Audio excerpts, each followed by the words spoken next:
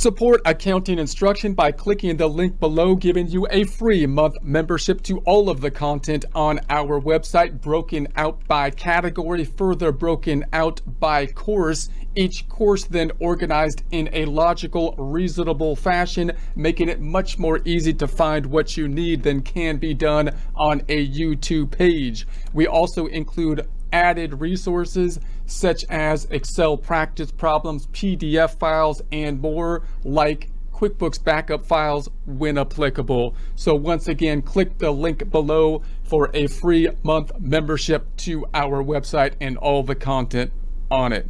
Internal Revenue Service IRS tax news. IRS updates frequently asked questions about Form 1099-K. I, for one, propose we do away with the Form 1099-K on account of it being racist. Because, like, 1,099 Ks represent 366 sets of 3 Ks plus one over another set of 3 Ks. I mean, it's like they're trying to promote some kind of hate speech mantra that you repeat 366.33 times. In fact, this level of hate speech demonstrated by the IRS may warrant the complete abolishment of taxes altogether. Okay, that's obviously nonsense, but still, I still think they should do away with Form 1099-K. Why? Because the IRS is getting awfully intrusive, are they not? I mean, it's starting to feel more and more like the government just moved in right next door. And then your new government neighbor is like, hey, did you know Tom across the street has a new job? And you're like, wow, Mr. Government, how did you know that? And the new government neighbor says, because I found a paycheck stub stuck to the bottom of the dumpster.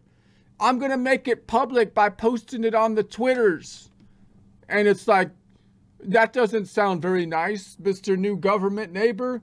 But why were you going through the dumpster in the first place?